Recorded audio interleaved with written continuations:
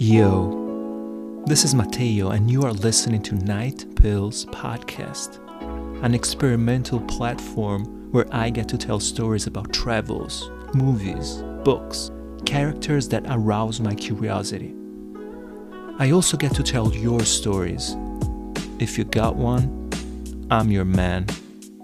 Follow me on Instagram at nightpills.podcast and get in touch via the email you find over there. Send me your stuff. Let's establish a connection. For an optimal experience, I recommend to listen to this in the evening, possibly with headphones. That's it.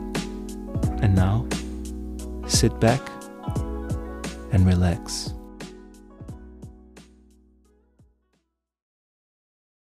The following story was handed to me by my brother Geraldo.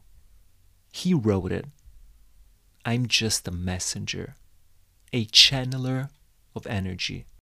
I did my best to pay tribute to your words and just add a bit of flow here and there. Deus abençoe a você e a nossa amizade. Saudades. Obrigado pelos seus ensinamentos. Enjoy.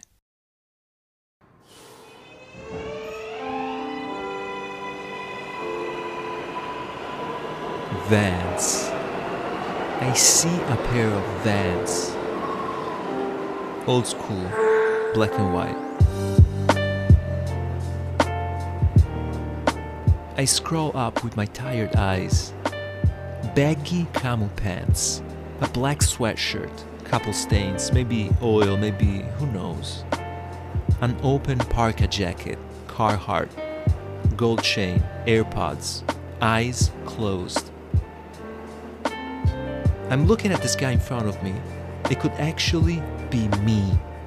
We look similar and I don't dislike his style. I would totally mess with his outfit. I also like his hairstyle. Nice wavy light brown hair, slicked back. Gel.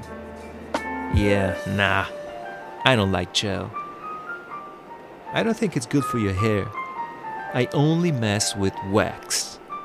And let me tell you, there's a lot of brands out there, and it ain't easy to find good quality wax with nice texture that holds your hair in place, and at the same time, it's not sticky or too guido.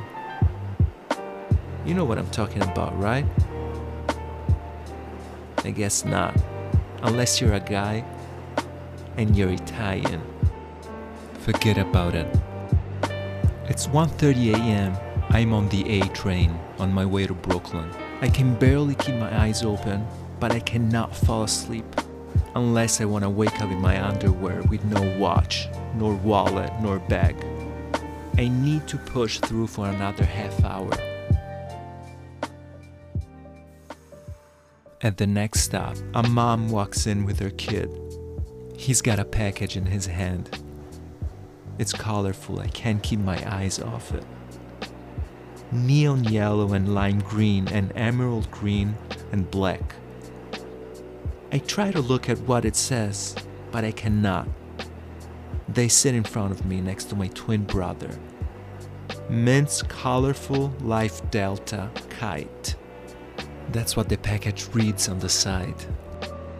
Mint's colorful Life Delta Kite. A kite. A kite. My mind goes somewhere else, despite the metallic noise of the train tracks. A kite. Azul. Azul.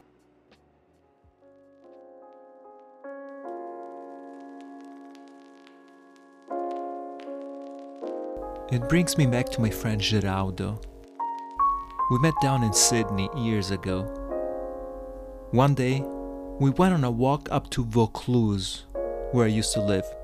Beautiful vertical cliffs falling down on rocky shores. Geraldo is an actor and a writer. I wrote a story today, he says, all of a sudden. Yeah? I ask, wanting to know more. Yes, he says. A gust of wind ruffles his curly hair. He stops and looks at the horizon, far, far away. I know he's thinking of something. A group of seagulls crosses the sky. Geraldo follows them with his gaze.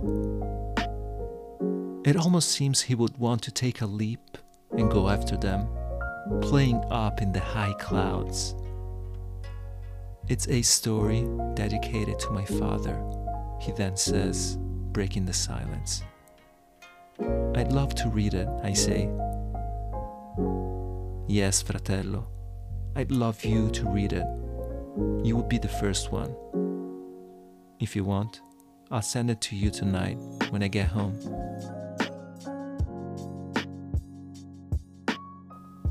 I receive his email late afternoon when I'm on my balcony while the sun is setting.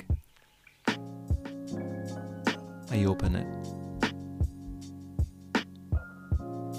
It's August, a month in the Brazilian winter known as Mês dos Ventos, the windy month, a time in which his father drives him to a stationery shop in town to buy silken paper and wooden strings to make a kite.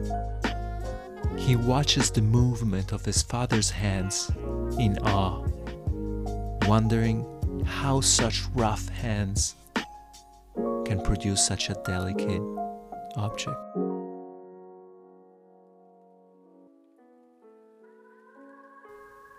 It is a cool, windy afternoon. Scattered clouds slowly drift across the clear sky. He's at the park opposite his house. He starts running until the kite finally catches a stream of wind, taking the colorful object high in the sky. It ascends higher and higher. My father is a great kite maker, he thinks. The kite keeps on ascending, asking for more line, more line, more. He can now barely see the color of the 4 triangles he cut with his father.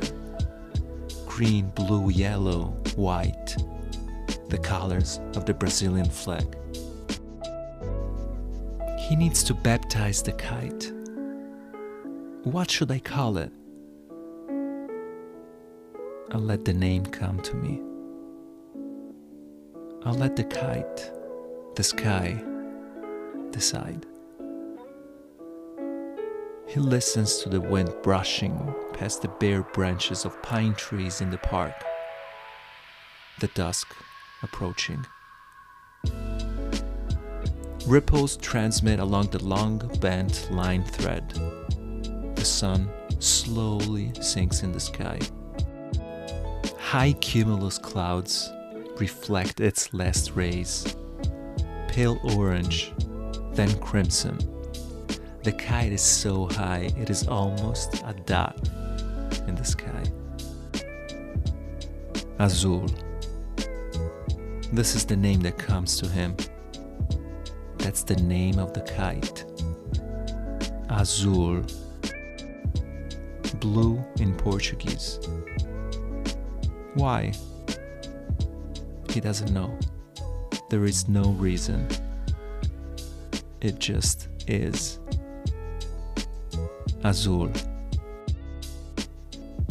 He stands for a long time looking towards Azul. He wishes his father was there with him.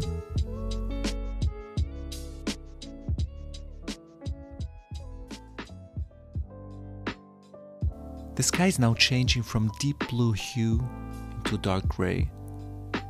It's getting cold and dark. Should he coil Azul back and go home?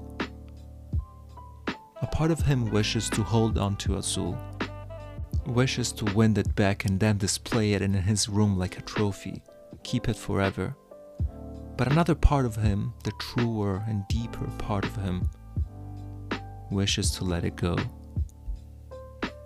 He thinks of Azul in his room, gathering dust, getting teared from the inevitable knocks that will follow.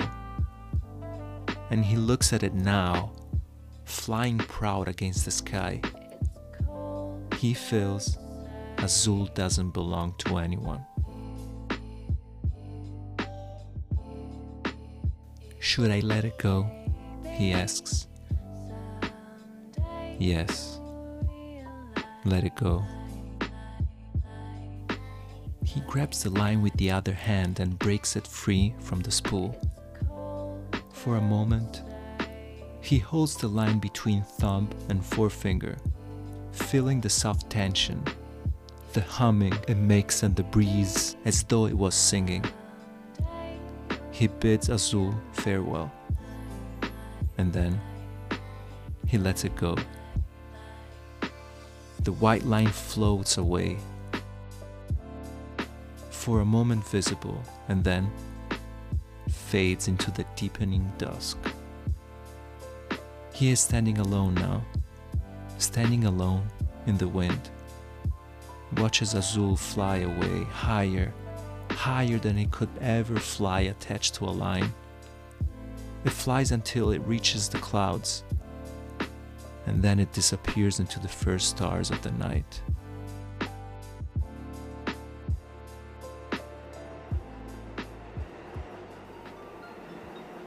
I opened my eyes. I fell asleep. I still got my watch, my pants, my wallet.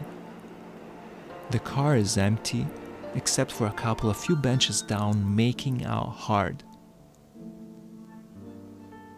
I get out of the train, turn around, see the doors closing and train leaving. Its red lights disappearing in the underground tunnel.